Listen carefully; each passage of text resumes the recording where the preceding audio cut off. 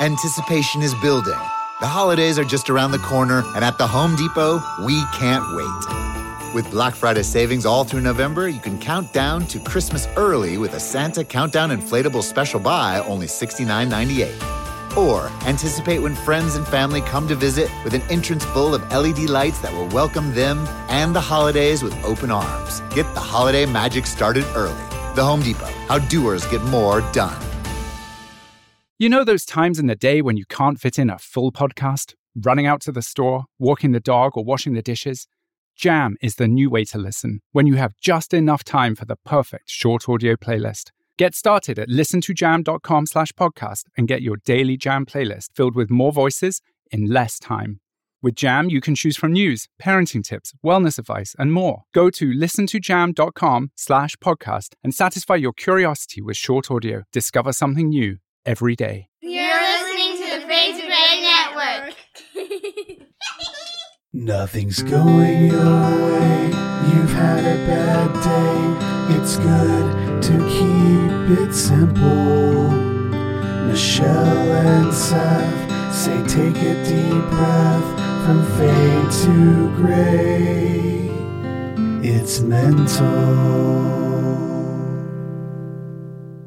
Welcome to another episode of Mental. Seth Showalter here. And today I don't have Michelle Collins with me for this interview. She is actually participating all over the country in bodybuilding competitions. And so in her absence, I'm having a special guest come on to the show. Her name is PK Langley. How are you doing, PK? Good. Glad to be here. Shout out to Michelle.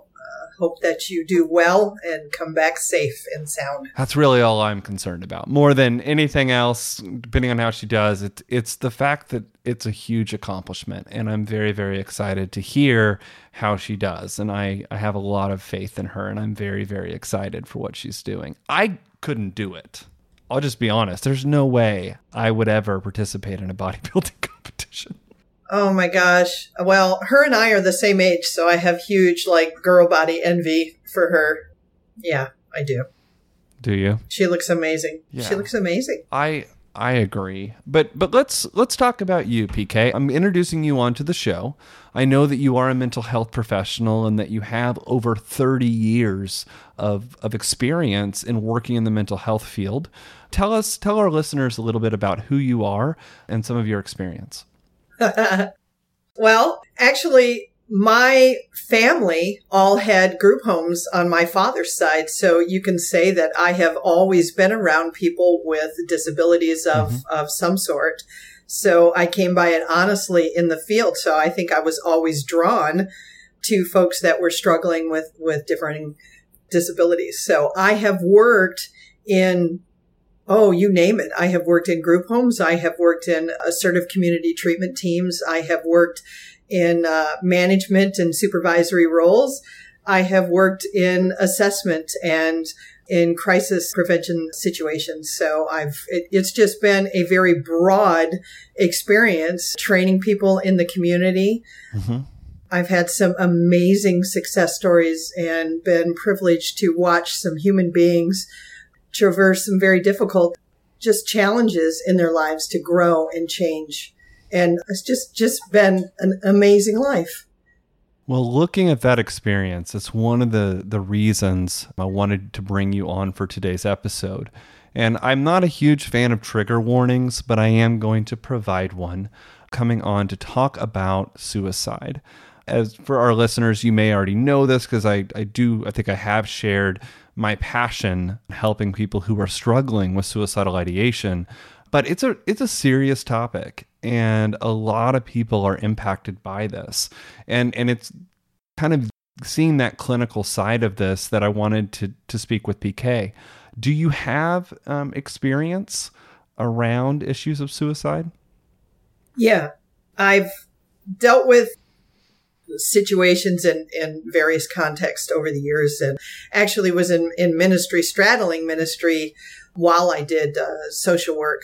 And one very poignant situation, and I think you come across that in the church a lot, because the church has a great deal of stigma when it comes to suicide. Yes, it does. And this runs very deeply in the church.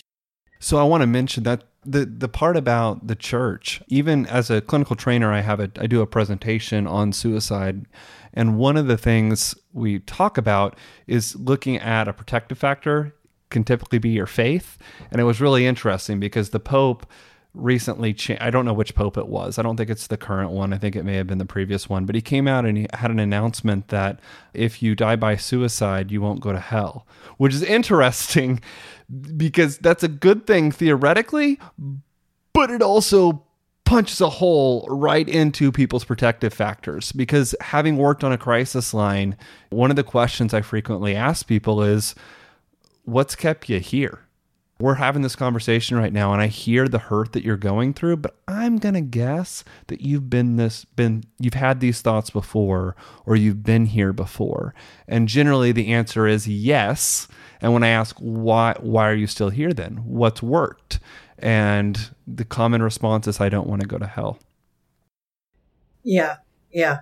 And that's definitely a protective factor in the past. Mm-hmm. And at the same time, we can replace that with truth and grace and love. Yes. And can I tell you the story of Nicholas? Because I think it's a very poignant one. Do you want me to wait on that one? I want to hear it, but Michelle would be all over my butt if I didn't do a mental minute with you. And I feel like I just kind of jumped directly. I jumped directly into the suicide. You sure did. We went right into the pond. I went right for it because you have so much experience. But I'm gonna put a stopping point here. Pause. Just briefly. I want to know how you're doing, PK. How are you? How I'm doing? Well, I basically talked about being in the washing machine this past week. Mm-hmm. It's been a very difficult time in the country and personally. And I think that it's been very challenging, not knowing which way is up and where we're headed from here. Yeah. And politically, just really wondering what the heck is going on. There's just this pause. And I think the world is watching. And for me, I'm just I feel like I'm in a holding pattern, and I don't know how else to describe that. I feel like I'm just in a pause. So I don't feel bad. I don't feel good. I just feel in that pause. And I don't know if that makes sense to you, but that's the best I have right now. I'm just kind of right there on the boat, on the water, and I'm just taking that moment just to breathe because I don't know what lies ahead. I think that a lot of people are able to say exactly what. Now, I don't know if they would come in with the peace, right? Like the taking a deep breath and waiting. I think a lot of people are super anxious, but in regards to feeling like they're stuck in a holding pattern, I think there are a plethora of Americans that feel that way, and I can identify with that as well. I stayed up really late Tuesday night of the election, and at work Wednesday I was training. It was one of my favorite classes. I'm teaching my favorite class. The person I have is professional, is put together, makes everything easy. It was not stressful, but since I hadn't had much sleep and I was stressed due to the election, I started to have seizure-like symptoms, and it scared the crap out of me, and I even took off Wednesday afternoon because I had an aura and that taste in the back of your throat that tastes like metal, which is normally a sign that I have a seizure coming. And I messaged my boss and I'm like, I'm out, and had to take off. So, I mean, it's affecting everyone's. I mean, I think the stress levels are so high across the board. And for me specifically, this election meant a lot to me. The outcome of this election means a lot to me. And so I just want to say I identify with everything you shared. It's kind of like, it would be like akin to your team winning the World Series, and then everybody stays in the dugout and nothing happens afterwards. And nobody cheers and and nothing happens, and everybody just sits there, and there's the collective pause, and no one comes out, nobody says anything, there's no cheering in the stands, and everybody's just sitting there. And that's kind of how I feel right now. And so there's a part of me that's disturbed by that. There's a part of me that's concerned about that. There's a part of me that's waiting to see what's going on and what's going to happen. And I don't want to throw political horseshoes in this moment, but I am concerned. I'm very concerned about what's going on, because in my 54 years of life, I've never seen anything like this. And I'm concerned. But again, I think at times in crisis, I have always become very, very much like this, because it's the calm before the storm type of thing, where you're preparing, you know, like if I need to do something, I'm going to need all of my energy. So my body is very much in reserve mode right now, just waiting. I think that's where I'm at. I'm coiled. If that's a good term, I'm just coiled. And with the clients that I'm speaking to, people with anxiety, they tend to be hyperverbal. They talk very fast, and they say a lot. Or on the extreme edge of that, people with OCD, they can't stop talking, and they have to tell you the whole thing.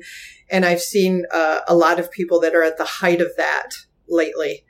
You know, so when I'm having conversations, I've noticed that they're taking longer to get things done because people are stressed out, and they may not even realize it consciously, but they are.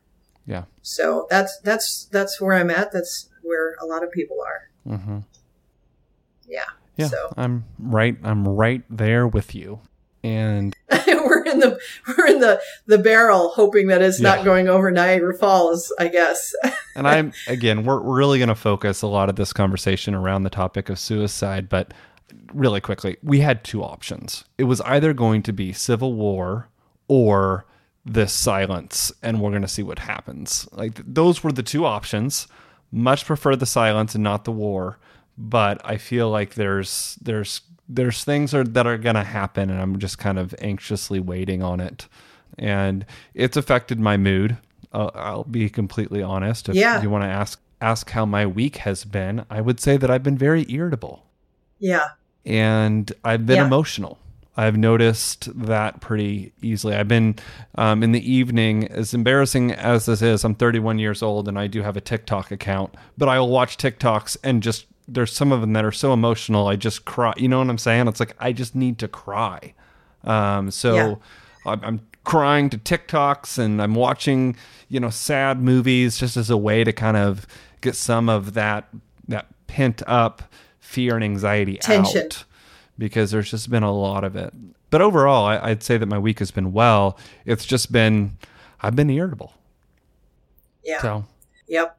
Absolutely. Absolutely. And I think that, again, when you've gone through trauma and when you are having trauma responses, sometimes you don't recognize what you're doing. Mm-hmm.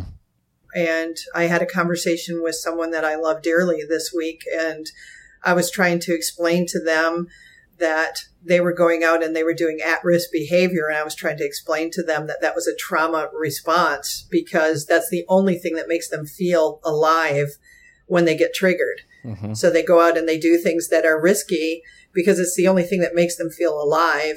And then they come back and they almost brag about it, like, I survived again. It's almost like they're delighting over the fact that they just, did all these drugs and they're still alive, and it's almost reliving their traumas. So there's a lot of people that do different behaviors, and it's really good to, the process of self-discovery, I think, takes a lifetime, and I don't think we ever stop. So I think it's good to pay attention to what we're doing. And if we start changing our behavior, it's good to listen to those things and pay attention to them, especially right now with what's going on. I agree. I think that's something that we need to consciously be doing, is trying to identify our emotions at any given point. there's a tendency to kind of, at least in my life, in struggling with major depressive disorder, the majority of my life, I like to stuff my emotions in a drawer. And what I'm finding is in this current political climate and everything that's going on, if I stuff this stuff and I don't talk about it or get it out there, it's going to come back and it eats me.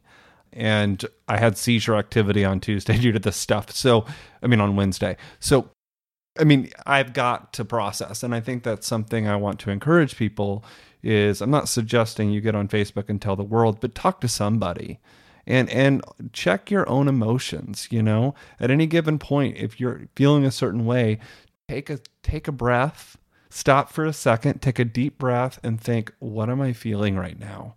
And identify that and be okay with it. I think that's important. Otherwise, stuff comes back. At least that's been my experience. Yeah.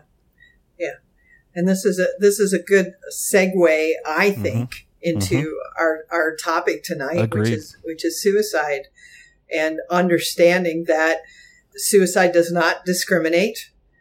And to me, the story of Nicholas is a good story to tell when it comes to suicide, because the church has discriminated against people that have committed suicide in the past.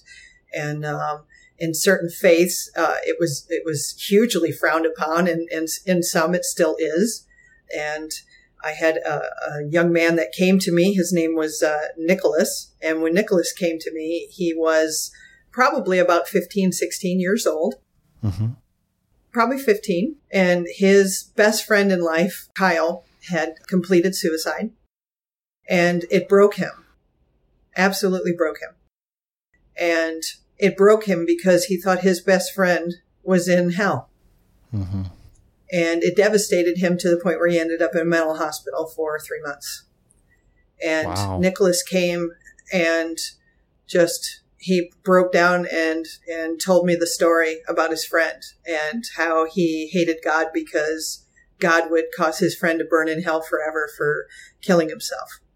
So I told him the story about Martin Luther, who started the Reformation. And one of Martin Luther's first assignments was in this little village where a young boy, 12 years old, had hung himself. And at the time, the Catholics would not bury a suicide in with the general population. Right. Because they believed that he basically infected the rest of them and they couldn't rest. So they had a fit about the fact that they didn't want him buried with the general populace. And Martin Luther took a shovel and walked that child to the graveyard and began to dig and said, God is mercy. Christ is mercy. And he dug that child's grave while the entire village was watching, and he buried him. And while he did, he preached this powerful sermon, and he said, how is this child any more to blame for the depression that overtook his life than a man who was overtaken by a robber in the woods? And when he said that, and when I said that to Nicholas, suddenly he realized, that it wasn't his friend's fault for taking his life. It was depression that took his friend's life, which is the stigma on a lot of people that complete suicide. They get blamed for taking their own lives. So on top of the fact that depression overwhelms them, now they get blamed on top of that, they took their own life by the people that love them. And some people are still angry with loved ones that took their own lives. Yeah. And that thought, I would say specifically, at least my experience within Christianity, that's where that came from. Yeah. It came from the church. And it kind of looks at that whole guilt and shame cycle that I think a lot of people fall into, to where it's like I'm in trouble if I do and I'm in trouble if I don't. It doesn't matter. Either way, I don't have enough faith. If I'm depressed, I don't have enough faith. And if I complete suicide, I might as well go to hell. There was never any real source of help. It seemed to just point the finger and blame. And to talk about just not, if we take Christianity out of that, just looking at the fact of having someone you know complete suicide automatically increases the risk that you yourself may have those suicidal thoughts as well. It's actually a risk factor for suicidal ideation, is having friends or family who've died by suicide because of the emotional turmoil that it puts you through. Yes. But let's talk a Absolutely. little bit about, and again, I can talk about this all day, so you might have to put brakes on me at some point. But I do want to have a discussion before I jump into the actual risk factors. I want to talk about who are the individuals who are at most risk of suicide. Now, so not risk factors, but looking at the population itself. I mean, I know as an LGBTQ individual, I am at an increased risk of suicide. I know that veterans, specifically military personnel, are at a higher risk of suicide than the general population. What do you think about that? The elderly, the mentally ill, teenagers, women are more likely to attempt suicide. Men are more likely to die by suicide than women. That's an interesting stat. And I think a lot of that speaks to lethal means. I have a feeling that men in the general population who are struggling with suicidal ideation are more apt towards firearm than they are medications, whereas women are more, and again, those are just examples, but I feel like men lean more towards lethal means. And so it's typically like a one and done type situation. Yep. It's the second leading cause of death for people ages 15 to 34. And it's on the rise for children ages 10 to 14. And that's shocking. There are about 425 deaths in that age group every year in the U.S. So, I mean, it's on the rise, but that just speaks to the fact that it doesn't discriminate. It doesn't discriminate. And I think it's something to understand is that it's common. And I hear this from clients all the time. Everyone thinks of suicide. Everybody. Yeah. And, so that's something that's common, but it's very different it's different to just think about suicide. Okay. So we're talking about suicidal ideation. The thought of thinking about suicide versus having the intent to complete suicide. There is a huge difference. We can pretty much say with certainty that at least 90% of the population has at one point or other had a suicidal thought. It's actually completely natural, normal, and expected. But just because you have a random suicidal thought doesn't necessarily mean that you are suicidal, to the point that you have a plan on how you're going to kill yourself, the means to complete it, and the intent. Everyone has a suicidal thought from time to time. And the truth of the matter is, if you're experiencing those thoughts, how frequently are you having them? I think that's an important thing to ask. Is it a fleeting thought? Is it passive? Like, oh, I could kill myself today, or I could, as I'm driving, I could totally just drive off the road right now.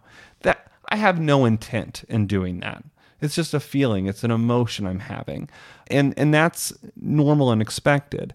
The issue is where it starts to get serious, to the point of I'm thinking about actually doing this. I have a day that I'm planning on doing this. I know how I'm going to complete suicide. That is a whole nother game, and it's where things begin to become more difficult, and we should start listening and look at what we can do to help, because there are a lot of things that people can do that really help in these situations.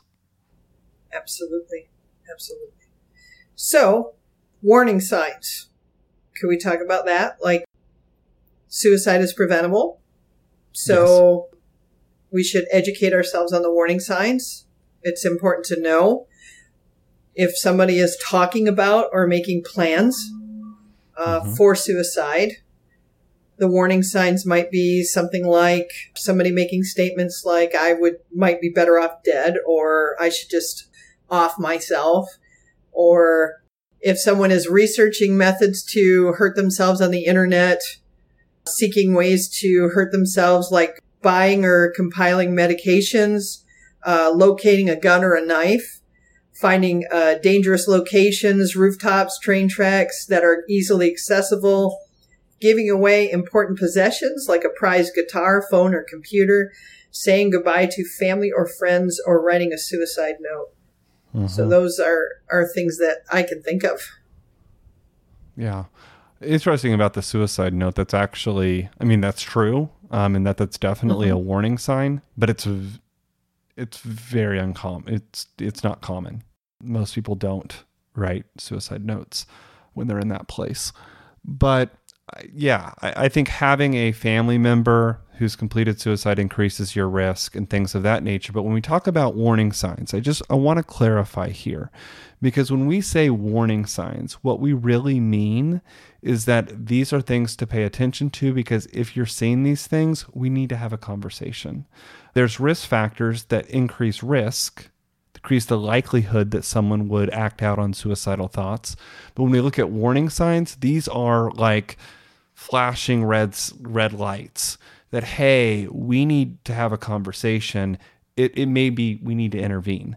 Warning signs are scary, and they're the signs that there is something awry. Not just that a person is experiencing depression, or that they're feeling down, or that they're struggling emotionally.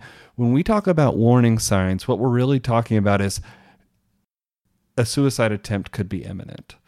Like, as you've mentioned, I mean, a lot of the things you mentioned, I mean, is late stages of someone who's experiencing suicidal ideation, like buying a weapon, stockpiling medications, things of that nature. I mean, that is scary stuff, and we should pay attention to that. If you find yourself in a place where those are things you're thinking about, I want to encourage you to take a second and think why. And if it's leading you to a place that it's, I don't want to be here anymore, well, then I want to encourage you, let you know that you're not alone and that there's help available. And that's one of the things I really want to use this episode for, are to talk about coping strategies and ways of getting help. But I don't want to jump there too quickly. Other thoughts on warning signs, PK? People that drop weight. Mm-hmm. People that aren't sleeping. Mm-hmm. Maybe a change in work performance, a change where they withdraw and they are not themselves. Isolation is absolutely huge. And that's not just in relationship to suicidal thoughts, but that's relationship to depression as well. The isolation becomes it becomes something people really do lean towards. Why do you think we would lean towards isolation when we're feeling suicidal or feeling really down? Well, I mean, part of depression, in the symptomology of depression, is isolation. It's wanting to be alone, not wanting to engage with other people. And it's not deliberate. It's not because you're antisocial and you hate people. It's literally part of the disease. It's not deliberate. And the amazing thing about this is I've had people in my life that systematically cut off everybody around them, and they don't do it on purpose. And yet the people around them allow it to happen because they can't tolerate it. They can't tolerate what? Because when someone is suffering with depression, it's hard to be around someone like that for any length of time. It really is. It's difficult. It is. It pulls you down. You'll get people that say, oh my gosh, she's a Debbie Downer, or, oh, wow, he's always depressing. He's always talking about really depressing stuff, and I'm just so tired of it, Or we as human beings, we want to fix everybody. It's hard for us to accept people the way they are when they don't fit into society. I had a guy tell this story one time about seagulls. He said, seagulls are one of the most territorial birds. And I said, what do you mean? And he said, well, they did an experiment once with seagulls. They took and tied a red ribbon around one of the seagulls' neck, and the other seagulls pecked it to death. They have no tolerance for something different. And as human beings in society, we tend to be that way. We want groupthink. We want everybody to be the same. We don't tolerate people that are different, and we don't embrace people that are different. And when someone is that strikingly different in contrast and they're depressing, we have a tendency to reject them. Yeah.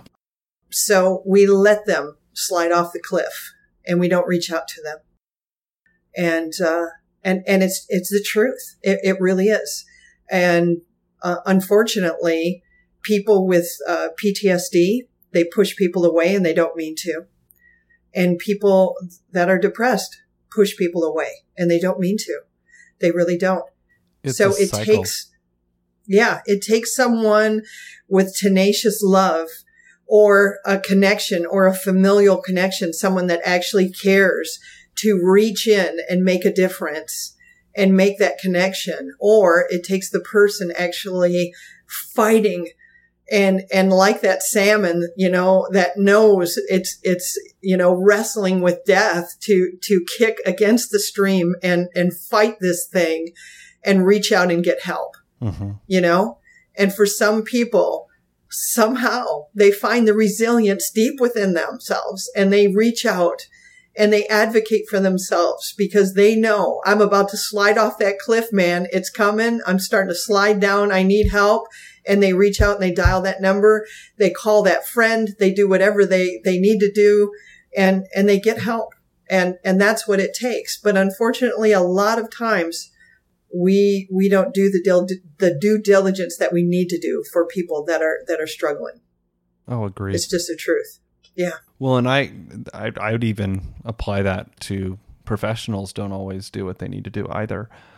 Something I think we talked about this in the first episode on depression, but irritability is, I think, one of the things that really makes working with and dealing with people who are struggling with depression, hard.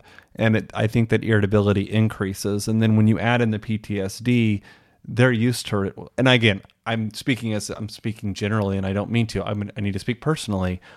For me personally, I go through cycles, and the same thing happens over and over and over again in regards to rejection and all of that. And so a lot of times a person is struggling, they need the support they have, and when their support leaves, it in a way proves to them that they shouldn't be here.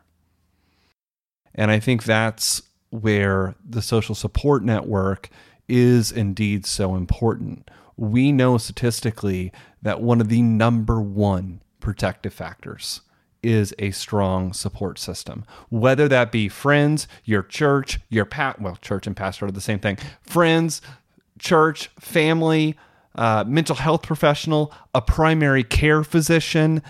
When we think about the things that social are actually networks, yes. Yep. Support is the factor behind all of this that really, truly helps. And I don't mean that you go and you hang out with your friends and you sit on the couch and you cry and you talk about all your problems every day. That's not what we're talking about here. If you need to do that and you have a friend that it's okay doing it, I encourage you to do that. But even just being in the presence of someone else can make a world of difference.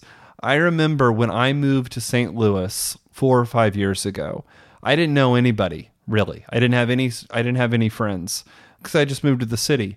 And I would end up going, this is pre-COVID, I would go to coffee shops. And just being in a coffee shop where I was surrounded by other people, I felt more connected. That connectedness is absolutely vital to have the resiliency to take those steps forward. And yeah, I just went on a soapbox on support system, but it is important. Oh, I love it. I love it.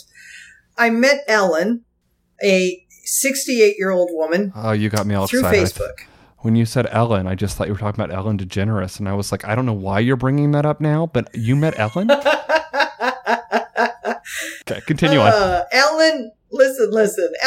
Ellen, 68 years old, rejected in every social network she had ever tried to enter because she was borderline.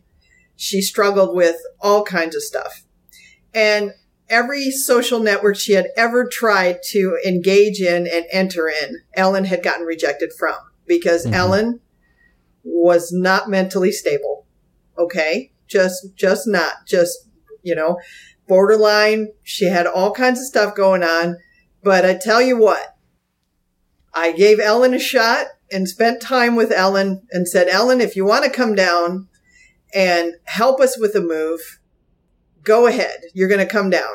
And this was at the same time that we brought a guy from Australia to help us move from Austin to Florida. And Ellen came down, and this guy came from Australia, and Ellen came from New York. And socially awkward as all get out, wore black socks all the way up to her knees and black shorts. And I mean, just real socially awkward, but bless her heart, she was there to help. And you know what? I'm going to give her every opportunity, and almost wrecked a vehicle within like 20 minutes of being on the road. and I called Ellen. And Ellen started rocking the truck back and forth, just trying to answer the phone, and the tires were coming up off the highway. It was bad. It was scary. And the Australian guy ended up driving after that, and poor Ellen. But anyway, she got rejected because they wanted to fix her, and they couldn't fix her, so they got rid of her. And Ellen struggled with those suicidal thoughts and that depression. And she kept saying to me over and over and over again, but I'm better now. I've been working on me, and I'm better now. I'm better now, right? I'm better now. And I finally just said, you know what? So what if you're nuts? So what if you're crazy over the moon, Ellen? Who cares? Who cares if you're upside down, crazy kookaloo? You are who you are. It's okay to be who you are, and a lot of people are so focused on trying to change themselves that they get caught up in these societal frameworks. And that's what drives them to this, suicidal ideation, because they feel like they don't fit in. They'll never fit in. And then they end up feeling like, what's the point? Right. And so I'm going to mention something here. Yes. In the suicide presentation that I do at work, I have a slide that really looks at who is the most at risk of an attempt and who is the least at risk of an attempt. And it's actually striking. The people most likely to complete suicide are Caucasian males, ages 30 to 45. And the least likely to complete suicide, African American women 65 years of age and older. Wow. And it's interesting because I have a whole discussion on this, and what you just mentioned about feeling like a failure and feeling like you didn't meet society's expectations. White men are the most privileged individuals in our society, and yet they complete suicide more than any other ethnic population in this country. Wow. So kind of illustrating that point of feeling like you've failed on society's terms, the pressures that our society places on people. And then we try to, we try to make that fit. I mean, hello, I am a flaming homosexual, and I tried to be, I tried to make everything fit for so long until I get to a point I just had to accept myself for who I am. And I think that there's that's something to talk about. That the people who are the most privileged in our society attempt suicide the most. Yeah. Wonder why. And this is displaying severe, overwhelming emotional pain or distress. Frequent crying, panic, angry outbursts, depression, extreme sadness. All these things are precursors to like suicidal thoughts, ideation, planning, intent, and all that. And I think the pressure and the stress that gets put on people is definitely a precursor to suicidal ideation. Absolutely. And that's something that just being there for someone And to me, this can de-escalate suicidal ideation so quickly, is to be there, to let somebody know you care, to let somebody know they matter, that they're important, that their life means something. And one of the things that I love to say is, hey, Joe Schmo, you're the only Joe Schmo in the entire universe. You're the only spice in this entire universe that is uniquely Joe Schmo. And there is no other Joe Schmo in this whole universe that has your unique flavor. And if we lose you, we lose that. We need you. We need who you are. So I think when we communicate the value that someone has to them and encourage them, I think that helps to encourage them that they're important and they matter. And that's what somebody needs to hear in those moments when they're struggling with this, that they have a purpose. Because when we lose our sense of purpose, that also leads us down that dark alley. And pretty quickly. And it's interesting because in both our illustrations, we've talked about issues like feeling rejected by societal's norms. And then we've also talked about social rejection from your friends and your peers. And I think that rejection, just that word, rejection, I think it's at the crux of suicidal ideation, because that rejection, it's when it turns internal, right? It's when we take the rejection that we've experienced in the world and we turn it on ourselves and we don't believe that we have worth. It's at that point suicidal ideation can sprout. And I think I really liked how you mentioned how to help someone who's really struggling. Be there. Just be there. You don't have to know anything in regards to therapy, in regards to mental health. You don't have to. Be another human being. That's all. That's what we're talking about. It's not being alone, because it's in that aloneness, it's in the isolation that depression can sprout a whole line of lies. And being able to have people around you that can kind of say, hey, that's not true. What you're saying right now doesn't actually jive with reality. You're actually worthy of something. You haven't had any accomplishment? No one likes you? Were you there last week? Because I was in that meeting. Just being able to shine a light on some of those distorted thoughts is very, very helpful. But what I mean here is you don't have to have a mental health degree. You don't have to be a professional. Just be a human being and show compassion. That's what we need in our world right now more than anything else.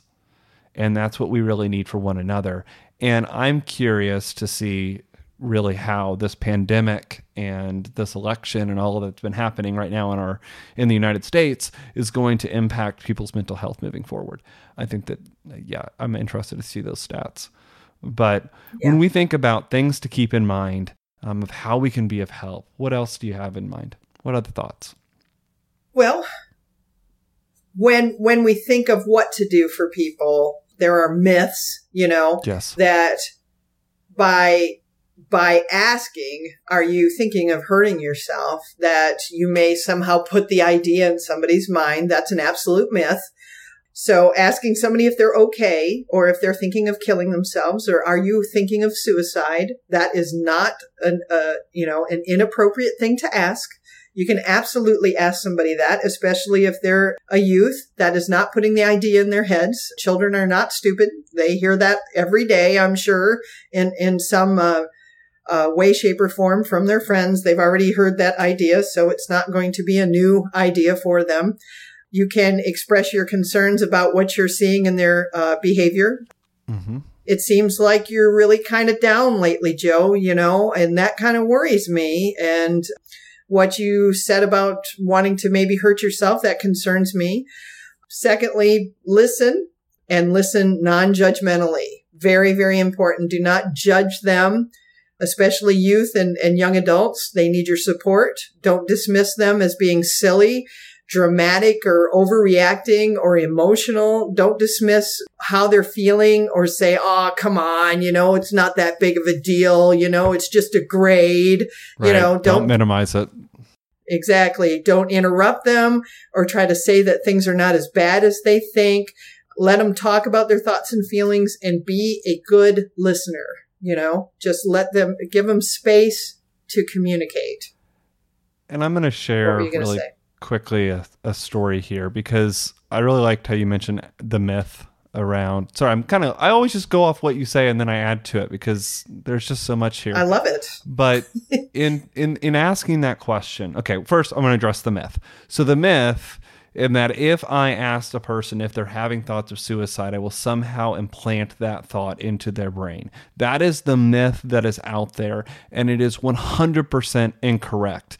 In fact, if they are not experiencing suicidal ideation and you ask that question, people aren't alarmed. They're like, no, I'm not. I'm just feeling depressed right now. Like people will easily explain that and let that go.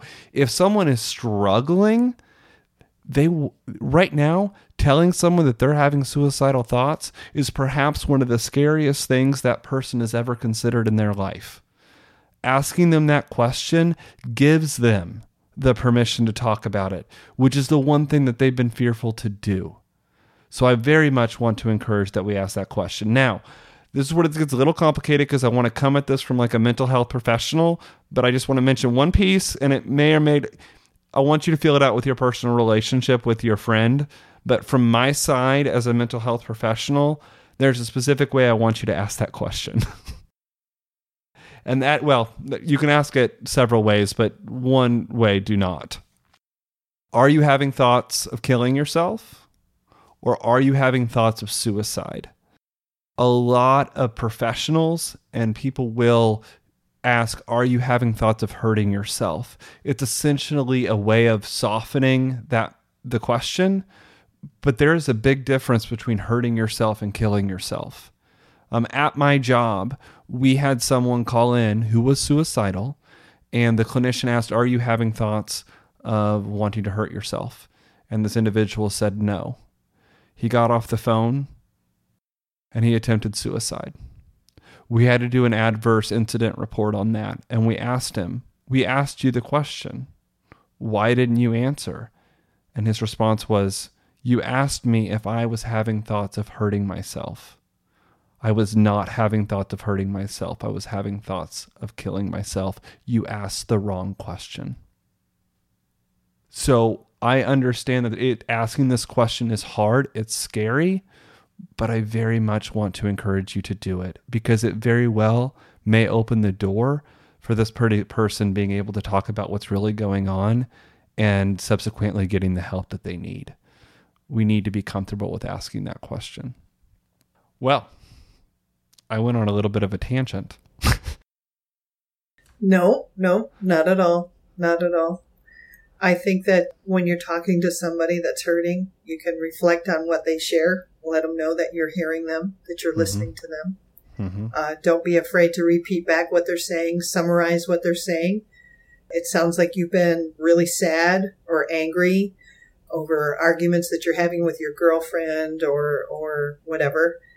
Don't pass judgment on what they're saying. Just let them know that you've been listening and you understand, or you don't necessarily understand, but that you are listening and that you hear that they're upset. And let them know that they're not alone, that you're there. And I want to talk about really quickly 2 types of listening because there's a difference. We may oftentimes, generally in my life, especially if I'm doing an episode with Michelle Collins, this is what I do. Listen, I listen to respond, all right? I am just waiting so that I can come back at her and tell her how she's wrong. That's really our show. And I'm just so happy to have PK here today. But there is a difference between listening to respond and listening to listen.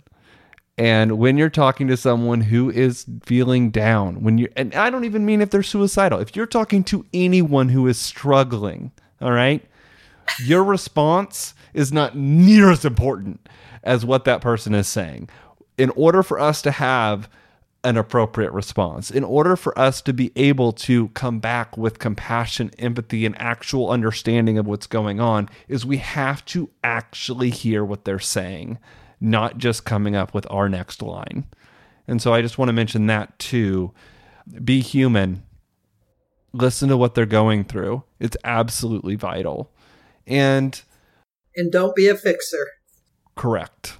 Don't try to fix them. And that is actually really triggering for a lot of people.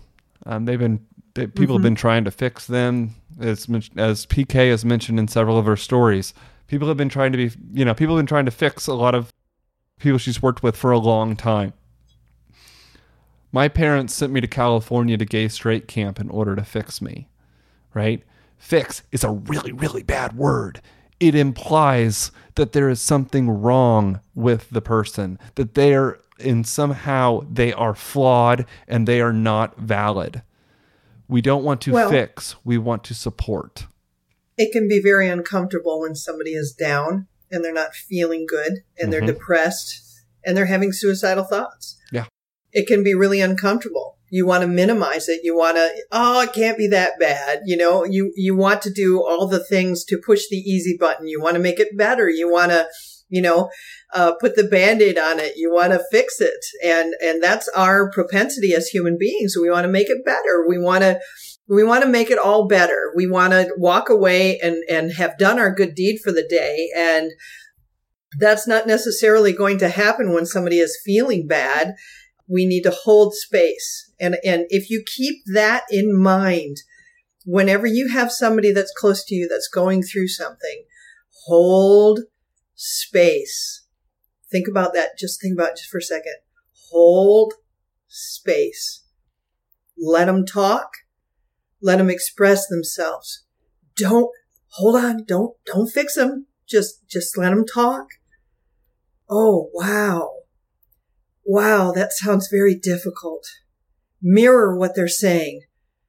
Mirror it back to them. Give them a moment. Let them stay right there just for a moment. Just let them stay right there. I know it's going to feel uncomfortable.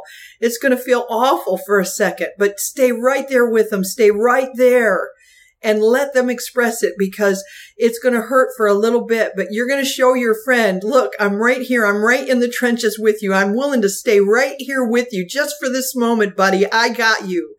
I'm not going to try to bandage you and pick you up or anything. I'm going to stay right here with you in this moment, and we're going to do this together.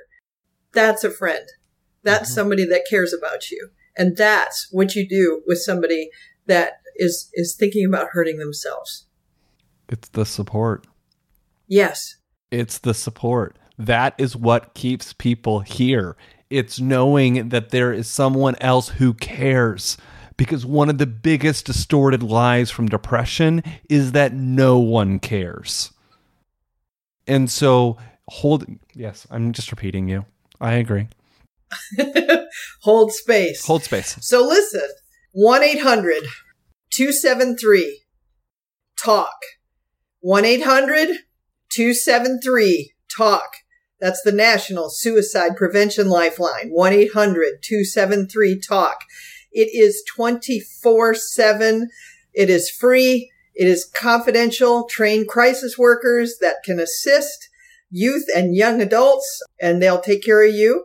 I also have another one. If you text HOME, HOME, to 741-741, you can get an immediate crisis text line help. Or if you are really, really in a pickle, you can always call 911, or you can take that person to the ER or an urgent care center right away to get help. If you are in a real pickle and you need help, don't be afraid to call 911. And also, I'd like to shout out the Trevor Project. If you are LGBTQ and you're under the age of 25 and you're struggling, and I don't care, it doesn't even have to be depression. If you're experiencing, it doesn't even have to be suicide. If it's depression, if you're just feeling down and you need someone to talk to, Suicide Lifeline, I hate the acronyms. So it's 1-800-273-8255. And if you're LGBTQ and under the age of 25, reach out to the Trevor Project. They are also 24/7, and their phone number is 866-488 888-211-7386. And then also, just to mention this, if you do reach out to Suicide Lifeline and you are struggling, inquire about their follow-up program. Suicide Lifeline does follow up with individuals who have been experiencing suicidal ideation 48 hours after the phone call and 2 weeks later, just to check in and see if there's any way that anything that they can do to help you get connected to ongoing mental health services, as well as reviewing a crisis safety plan that you can turn to for support. And we have found that that safety planning can really make a big difference. So just know that there is always help available. They are one text or phone call away. And Awesome. and again, I just want to thank everyone for listening to this episode. I know that this is a pretty serious topic, and we kept it a little unconventional in that we're just trying to chit-chat about this because we want this to be authentic. We want this to be real. And it is my hope that in listening to this episode, you've heard PK's heart. You've heard my heart. That you know that there are people who care. And I just want to thank you for listening. If you did enjoy this episode, you can check out more of Mental's content on Facebook as well as on the Mental feed. And if you are interested in contact with both Michelle and I and some of the perks, which include bonus content, you can become a patron. It is patreon.com/mentalpodcast. And if you do want merch, because it is about to get cold, winter is coming, ladies and gentlemen, check out storefrontier.com/FTG network to find Mental merch along with other shows on the network. And PK, I had a really good time talking to you today. Thank you so much for coming on. Oh, it was my pleasure, Seth. Thank you so much. I enjoyed my time with you here today. It was special. Thank you. This is the Readcast. Parents go, and they release the hellions with no manners, respect, or anything else onto this park. Welcome to the Readcast. We're talking about being naked. Thing in the Bible, who always gets the shaft is the person following the leader. So for all you parents out there, it doesn't matter how you raise your kids. They might just end up the opposite of what you taught them. Well, find us on Stitcher, iTunes, and iHeartRadio. With Black Friday savings at the Home Depot, you'll find top brand kitchen appliances with innovative features that can do more, so your holidays can be more. Ovens with built-in air fryers for baking the perfect cookies. Dishwashers with smart tech to clean everything from bakeware to festive mugs. And high-capacity refrigerators to keep leftovers fresh. Shop Black Friday savings and get up to 30% off, plus instantly save up to $750 on select GE kitchen packages at the Home Depot. How doers get more done. Offer valid November 2nd through November 30th. U.S. only. See store or online for details. You're not just some reckless rookie, YOLOing your portfolio, ready to risk it all on some shiny new coin. You're on Robinhood now. Trading ETFs, tracking the S&P, working that DCA. You're breaking free from bots, bankers, and all that bull. You're doing it all, and on your terms. Because no one runs your money like you. Stocks and ETFs offered by Robinhood Financial LLC. Member SIPC. Crypto offered by Robinhood Crypto LLC. All investing involves risk.